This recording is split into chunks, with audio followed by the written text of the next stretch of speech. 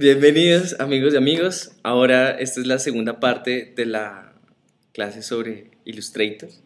Entonces ahora vamos a colorearlo, ¿sí? Entonces, lamentablemente muchas cosas solamente se pueden hacer en el Illustrator CS4, pero para hacerlo en el CS3 ya habría que improvisar, crearse sus mañitas. Entonces, Illustrator, entonces voy a cerrar esto por un momento acá. Funciona más o menos como Photoshop. La diferencia es que cada layer está lleno de objetos, todos estos elementos acá, que esto puede confundir muchísimo, ¿no? Entonces está el grupo, este grupo es todo el personaje que le hicimos trace bitmap, ¿no? Y los otros elementos que están acá fue cada vez que yo hice un dibujo. Entonces él todo lo determina como un objeto independiente. Pero también se pueden crear layers. Entonces voy a crear un nuevo layer acá. Y voy a escribirle color. Entonces aquí vamos a plantear todo lo que es color. Pero voy a ponerlo por debajo de layer 1, que voy a nombrarlo como... Illustrator también tiene blend modes. Entonces voy a seleccionar este circulito de acá, que eso es lo que hace que me seleccione todos los objetos que viven dentro de ese layer. Entonces, y en transparencia, si esto no está abierto, toca ir aquí a Window y buscarlo, ¿no? Transparencia. Y aquí está el Blend Mode, entonces voy a ponerlo a multiplicar. Entonces lo que hace eso es que cualquier cosa que yo haga acá en color, pues va a estar encima del dibujo. Entonces voy a, por el momento, ponerle candadito, ¿sí? Y me voy a color.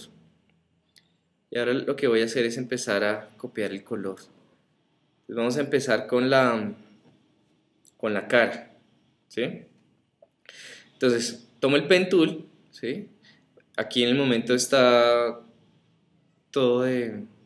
Este es el relleno y este es el contorno, entonces voy a darle clic al relleno y voy a buscar un color piel parecido a esto. Voy a ponerle naranja mientras tanto. Entonces, para esto sí es importante ser muy diestro en el Pen Tool, ¿sí? Entonces, Pen Tool. Entonces, clic, estiro y simplemente mando todo esto naranja y naranja.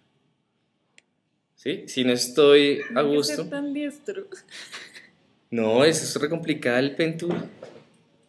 Pero no hay que ser tan preciso. Ah, no tiene que ser tan preciso. Entonces, aquí voy a ajustarle un poco más de amarillo, tal vez acá. El famoso color piel. Pero eso es piel morena, El ¿no? que no quería que le saliera. Exacto. Y voy a, aquí en swatches, voy a guardar este color, entonces lo arrastro, pongo acá. Sí, para llevar como una memoria de los colores que estoy usando. ¿A qué otro sigo? Sigo aquí el brazo, ¿sí?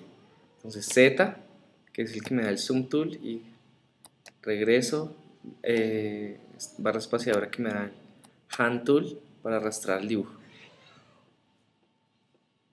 Y empiezo aquí con la mano, alrededor, clic, clic. Igual no tiene que ser tan preciso. Y aquí también este brazo, miles de clics, estiro, acá. Y listo, ¿sí? Ahora la gorra. Entonces voy a cambiar de color, doble clic y voy a utilizar aquí un color gorra, que sea este verdecito. Uy, otra vez el Pen Tool.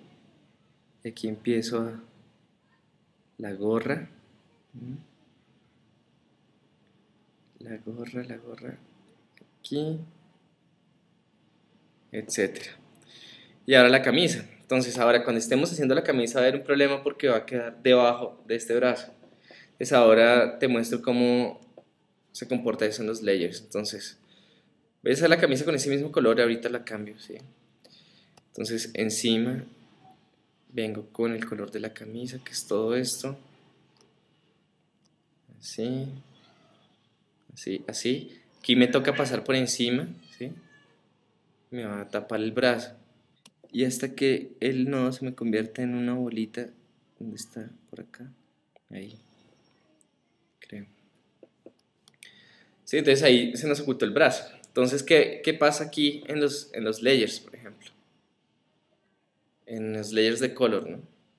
Esto es un elemento, el brazo está acá, ¿sí? Ahí lo logro apagar y atrasar. Pero a veces esto son tantos objetos, son millones de objetos que ubicar el elemento que además no tiene nombre, pues es un desastre. Entonces lo que hago es seleccionar aquí el objeto, ¿sí? Que en este caso es la camisa, y tengo que presionar Command y Bracket. Entonces eso es lo que hace que el objeto baje. ¿Sí? Entonces Command o Control, Bracket, hace que el elemento suba y baje, ¿sí? Aquí lo demuestra. Entonces así uno va navegando entre los objetos para que arriba y abajo. Entonces esos shortcuts son importantísimos para eso. Voy a volverlo a seleccionar y vamos a ponerle este color chilloncito que tiene. Entonces voy acá, está muy aproximado este, ¿no? Y voy aquí nuevamente a Brushes y lo guardo ahí. Entonces ahora lo mismo con el pantalón. Z. Sí, el pantalón lo mismo, presiono P, que significa el pen tool, y voy a pintar con el mismo color. O sea, otra vez clic, clic. Me toca tapar a todo el mundo, ¿sí? Porque el pantalón está por abajo, pero en este momento no lo puedo poner abajo, entonces lo selecciono todo, así, y cierro. Vengo acá, le doy el color jean que necesito, que debe ser un poco más grisáceo. Bueno, ahí está en aproximado. Vuelvo a guardar el color. Ahora estos colores los voy a guardar para crear otros tonos del mismo color. Entonces, teniendo eso seleccionado, presiono Command Hacia abajo. y Bracket abierto, que eso es hacia abajo, ¿no? Entonces ahí ya. Pero si lo quiero mandar de una vez hacia abajo, presiono Command, Shift y Bracket abajo y él lo manda abajo de todo el mundo, ¿sí? Listo. Entonces, supongamos que ya hice todo, la maleta, etcétera, ¿sí? Entonces vamos a hacer unas gradaciones en el tono. Entonces selecciono el objeto y voy a plantear estos pequeños tonos que genera la gorra, la nariz, todos estos gestos. Entonces para eso voy a utilizar en el borrador, si mantengo presionado, ahí está esta herramienta que se llama Knife Tool, ¿no? Este cuchillito lo que me hace es romper el vector, separarlo. Entonces voy a toda esta zona de la frente, ¿sí? Voy a plantearla de un solo color. Entonces voy a selección, o sea, empiezo como a navegar por fuera del elemento. Hay que seleccionar el objeto antes, ¿sí? Y voy a cerrar todo esto acá y hago como una especie de dibujo de lo considero yo que es pura sombra. Acá, el mentón, llego acá y vuelvo a salir, ¿sí? Vuelvo a salir, suelto, y él ya me ha separado eso. ¿Cómo lo compruebo? Cojo esta herramienta que se llama Direct Selection.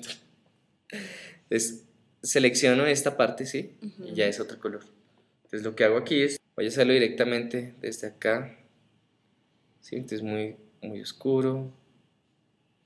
A ver, si presiono Shift y estiro cualquiera de estos, se me van todos al tiempo.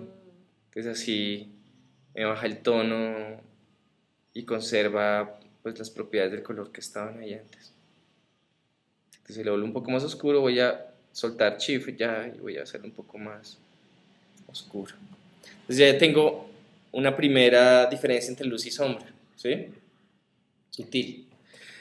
Vuelvo a seleccionar este objeto, vuelvo a coger el Knife Tool Necesito otro descanso. y selecciono acá este. Y estos van a ser tonos mucho más oscuros, que es la parte aquí de los ojos.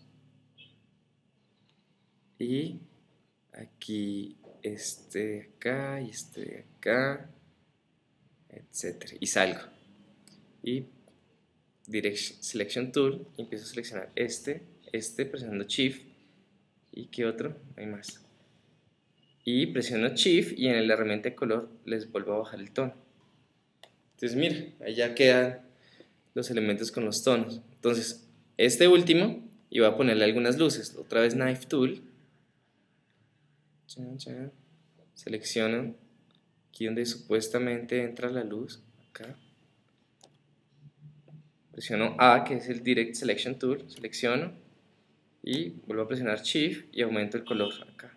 Espera, lo último es que es el Pen Tool, ¿sí? Él también puede tener Blend Modes cada objeto. Entonces voy a utilizar, selecciono por fuera, ¿sí? Y voy a coger aquí un color bastante oscuro, tal vez propenso a rojo este.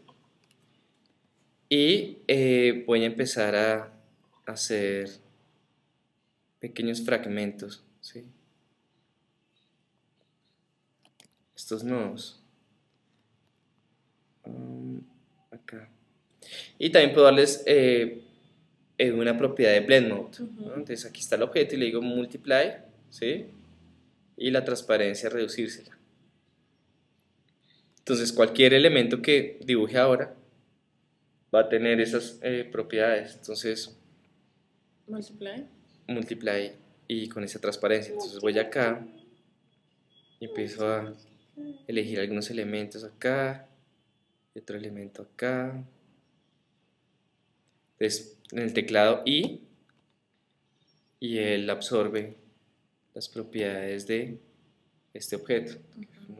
Multiply. O si está en el CS4, el Blob Tool puede empezar a dibujar encima de todos.